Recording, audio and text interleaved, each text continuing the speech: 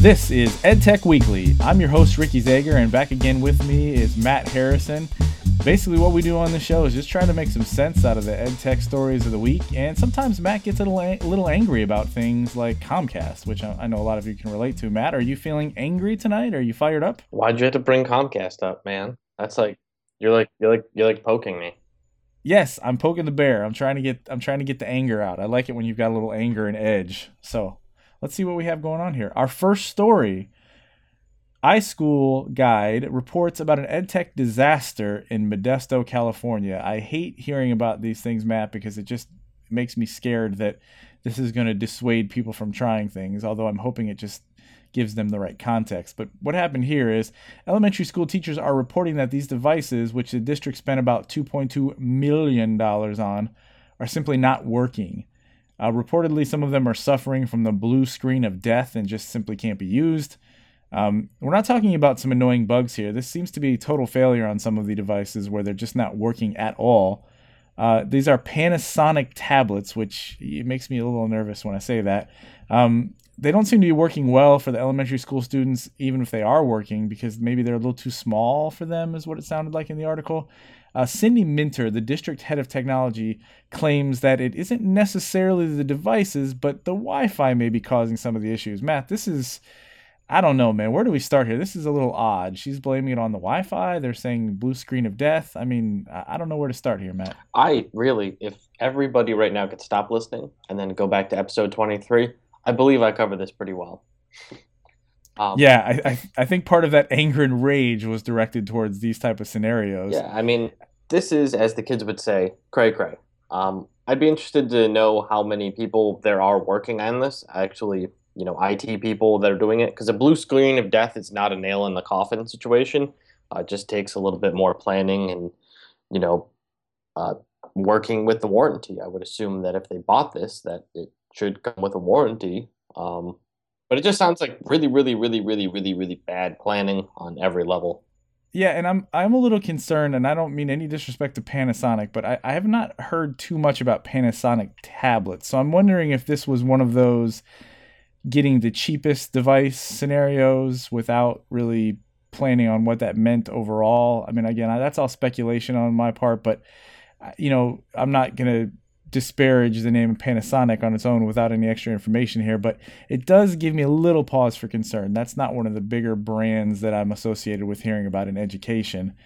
I am also concerned about the head of district technology claiming that it's the Wi-Fi that may be causing some of the issues. I suppose it's possible that the Wi-Fi could make a blue screen of death, but it to me doesn't seem all that likely. It just seems like a lot of things not working well, and also mentioning that the teachers don't seem to think these work well for the students. Well, did they test these things at all? Did they talk about that before they bought them?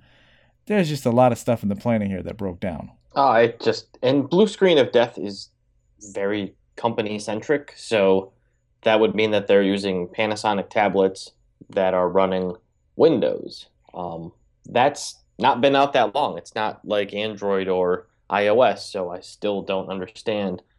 If Panasonic worked out a deal with this, county and said, "Hey, we're going to give you a bunch of these for 2.2 million, but they're as is." That person is a genius and very, very good at contract negotiation.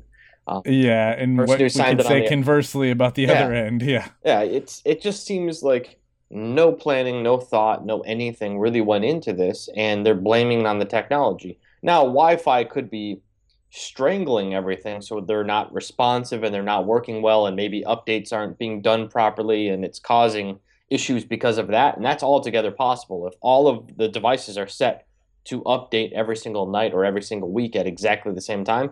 It will kill the network. And if some Yeah, of them even are good halfway networks. installing, but again, planning, I don't know. This should not dissuade schools from doing this. It should dissuade them from doing it without thinking. Yeah, we've talked about stories like this multiple times. There was like California thing with Apple, so a big company, and it just was a disaster. They just had nothing set up right. They didn't have any of the back end stuff set up, whether it's through teacher training or anything. And it seems like this is just another one of those stories where people are throwing money into something to try to make it work, and when are people going to learn this, Matt? And I dare say that we're going to be hearing about many of these stories as this continues to be such an important thing where people are trying to race and fix the issues of education with technology. And please, I know there's at least a couple of people that listen to this show. Just please spread the word. Plan first, people, before you make these kind of purchases. Yeah. Our next story, Matt, TechCrunch reports on how education has influenced the 3D printing industry. They compare 3D printers to the computers in the late 80s, where you had not too many found in homes, but a large amount were starting to show up in the education world.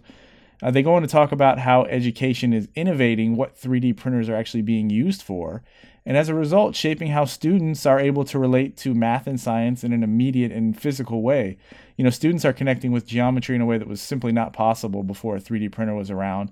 And engineering is a much easier trial and error process for students. They can create this wheel and put it on this device, and if it doesn't roll as fast as they thought, they can make it thinner, or they can make the wheel, the radius larger, and they can just try these things out and fail and succeed, and definitely gives them a much better process there.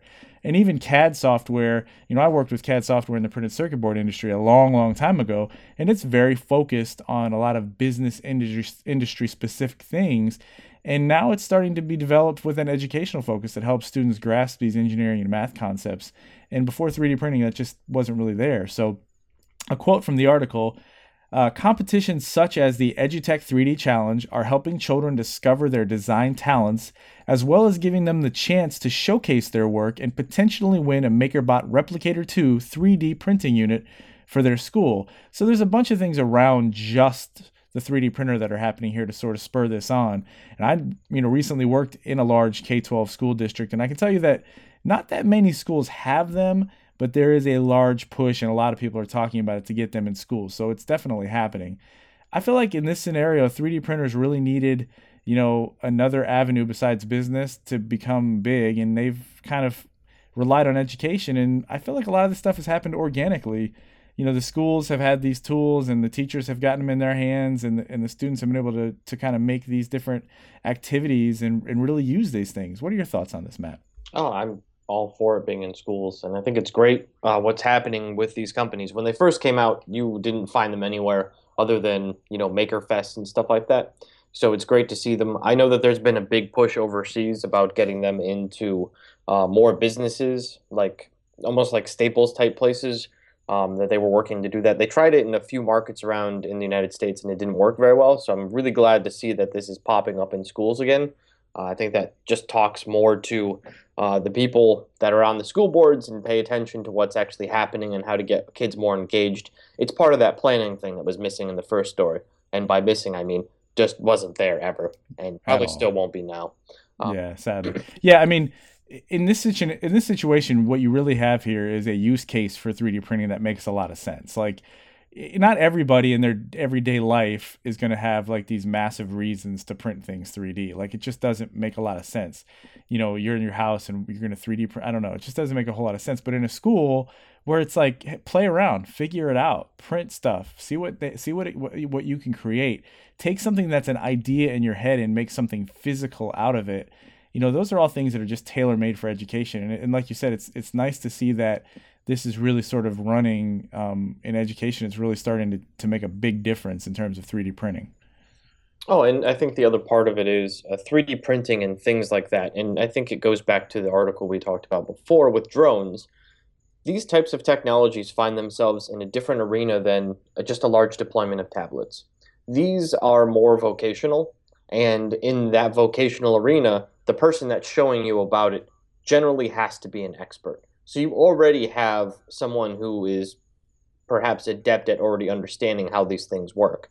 When I was in high school, the teacher who was in architecture, loved architecture and understood CAD software better than pretty much anybody else. So we were taught by somebody who knew absolutely something or knew everything about it. It wasn't a piece of external technology that was plopped in, the English teacher's hands, and they didn't really know, but they knew it was easier so students can read more books and didn't have to carry around so much stuff. So I think you're a little bit differently.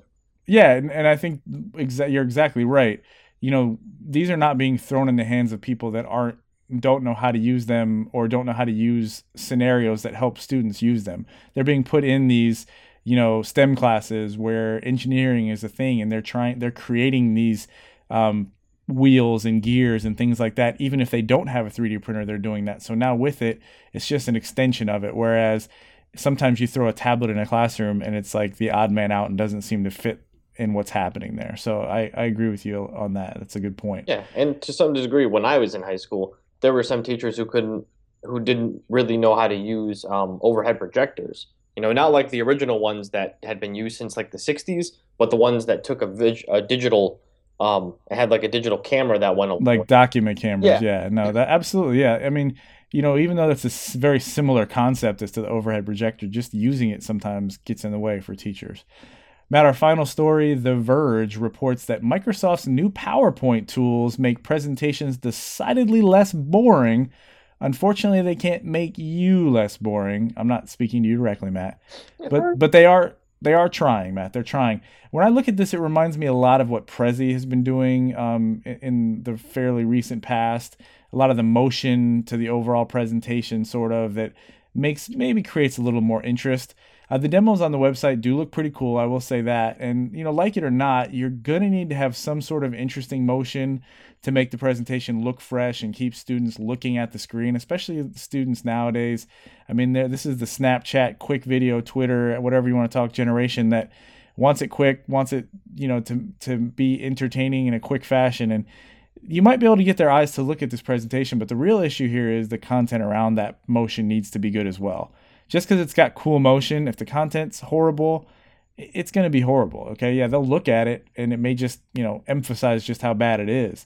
So we will actually we're going to do some tips for our featured segment here of how to make your presentations better. But first, Matt, what are your thoughts about the Morph?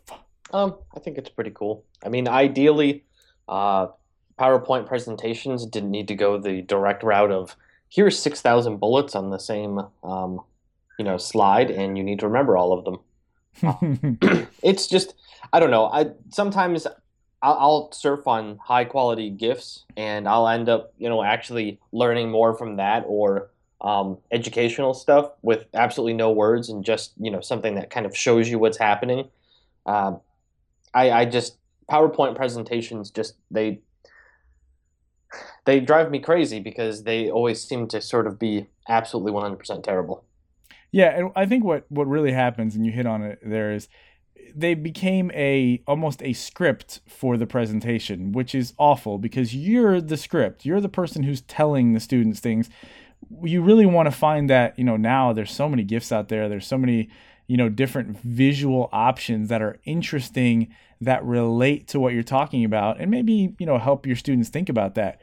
But seriously, at this point, I just want to move on to, our featured segment, which is our tip of the week. And that's just some different ways to make your presentations better. We do know that it's sometimes a necessary evil. You're going to use some sort of presentation software like PowerPoint. And as you stated, Matt, they really have a bad name because of just how horribly they are used overall. I mean, I'm working in education, I've always been amazed at how bad the slides are that teachers are using in class, and also the ones that teachers see when they go to trainings. I mean, you're training teachers, you're giving them text-heavy slides where you just read the slides. Like, are you kidding me? How is that still happening? And it just, the fact that people still read directly off their PowerPoint, it's like I want to steal John Oliver's segment on Last Week Tonight where he goes, how is this still a thing? Because seriously, how do people still think this is the best way to convey your message? I mean, you read a slide, people are looking at the slide going, why are you reading this to me? Why? Give a few words, maybe some pictures, and that enhance your topic, okay? And I know there are some subjects like math, science that need to be a little more text heavy, but if you're focusing on concepts, leave those heavy texts and formulas and all that stuff to the textbook. That's what they're for. But I guess before I finish this rant, Matt, have you noticed problems in the business world as well? I don't think I've experienced a time in the business world where it has not been that. Yeah. Like in my company, we were recently onboarded, and all of the slides, it's 2015, were all keep calm and whatever the thing was. And it has nothing to do with anything. It's not even like 4 years ago when, that became like the super duper popular thing again. And it certainly is in 1939 when London's being bombed by the Germans. So there's absolutely no reason why you should make a PowerPoint presentation and let it stay for 4 years. Um, Yeah, I mean, I guess if it's really really good and it wasn't. it's really on point and it conveys the message, but when it's just there for the sake of like it's 4 years ago, oh this is pretty popular and fun, and so we'll put this in the slide and people will like it. The And a pictures lot of were times, everywhere. It was like every slide had a picture of that. And it just came to a point I hit the mute button and I started crying. well, Matt, let's be problem solvers here, okay? Let's try to solve the problem of bad PowerPoints and bad presentations one presentation at a time by giving some tips. And we'll put the links of these into our show notes at edtechweeklyshow.com. And so you can kind of get this information. Again, I know there's only a couple listeners, but if we can just band together and just share this information, it's out there. If you search, you'll find this stuff. If you search Google search, you just have to do it. You just have to take the time to change your PowerPoints and make them better. So let's go. I got 4 points. Number 1, less text. Always you can make less text. You can reduce that amount of text in your PowerPoints no matter what. I promise you. Get it down to the nitty gritty, the important concept that you really want them to know in each slide or want them to be thinking about in each slide. Number 2, more images, GIFs, whatever. Pick things that relate to the topic or are interesting and spark curiosity as to what you're going to say, and that goes with the picture that you're talking about. I feel Again, that you sorry, go want to ahead. have a light bulb in that slide That slide should have a light because it bulb. is interesting and will spark curiosity. Because idea, yeah, no, I basically you're looking for images that can tell the story of what you're saying. And even in math and science, you can find some pretty good images that do that. Images of or pictures of things like the scientific method that makes sense in sort of a pictograph type of way rather than just all text, and help students learn in that way as well. Number 3, never read from the slides. Never. I mean, I would even suggest not even reading the summary text that you put up there. Let the people in your presentation read it and explain to them why it's important as they're reading it in their head, and explain to them why they need to know that. You're dumbing it down way too much, and you're really ticking people off when you just read from the slides. I mean, let's be honest. And number 4, I'm going back to it, less text, Matt. Less text. I'm sick of seeing text that's so heavy that if you print it out on one of those 4-page PDF things that you can't even read the text. And that was a training that I was at before I left my district. It's just too much and it needs to stop. So, Hey, can I help you with that one? yes, We can edit that down just to less. thank you. You're welcome. Less. Yeah, make it better. Here are some resources. We'll put these links into our show notes at edtechweeklyshow.com. Our first link is from lifehacker.com, and it's a couple years old, but it's still really good because it makes a lot of sense into how you should do your presentation. Featured in this link, Seth Godin's 5 rules. The first rule, Matt, no more than 6 words on a slide. Ever. Don't do it. You can make it shorter than that. 6 words max. Our next link that we'll share with you is from Vanderbilt University. It's featured in this link are things that students don't like about presentations. So that's going to be anyone who's sitting in your presentation, whether they're a student or not, what they don't like, that's featured in that link. And then our final link comes from slideshare.net. And this is provides a more humorous maybe look at tips for a better presentation.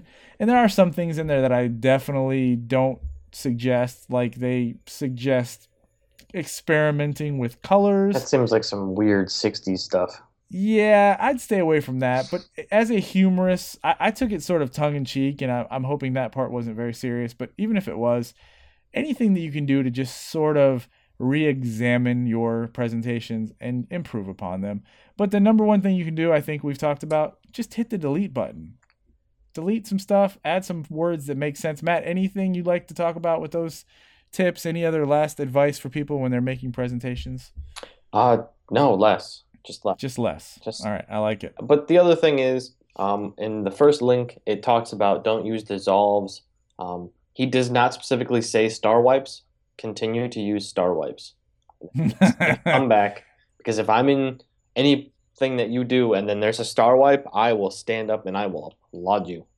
Yes, any transitions like star wipes or any, especially, and we can go into video with that too, but video transitions that, the star transition wipe. I mean, you need to use, listen, you're not going to fascinate anyone with your transitions. Maybe the first time they see it, but after that, it's same old, same old. Okay. So Not the star wipe. Not the star wipe. You're right. That never gets old. We're jesting, people. Please don't use the star wipe. All right, Matt. Serious. We're closing the show out, and if you want more information about the stories we talked about on today's show, you can go to edtechweeklyshow.com. We've said that a couple times in the show. You can follow me on Twitter at 4TechTeachers. That's the number 4TechTeachers. I basically just share links and other edtech stories and news that I think is interesting. I think you'll find interesting too. Please don't hesitate to email the show, edtechweekly@gmail.com. Give us some feedback. Tell us what you'd like to hear us do, what we're doing wrong. Tell us if you really like when Matt's angry, and I'll try to get him angry before every show. Call and leave a voicemail, 305-92-TECH2, TECH, the number 2, 305-92-TECH2. We've had one voicemail. We've played it on the show. We're waiting for our second. We'll play that one too. I'm telling you, get in on there while you can. At some point, this is going to be such a big show, you're not going to be able to get on there. So do it while you can. And don't forget edtechweekly.reddit.com. That's the subreddit EdTech Weekly. There's links being posted there. We have about 15 or 16 subscribers. So, hey, get on there and comment. I know you're on there. Comment, share some stories and links, and help interact with that EdTech community. Matt, it's the end of the show. And, of course, you've become a staple on this show, and your endings have never ceased to disappoint people. Matt, what are your closing words today? Onomatopoeia. Oh, and I shortened that down to onomana. Onomana. Less is more. I like it. All right. Well, see you next time on EdTech Weekly. Bye-bye.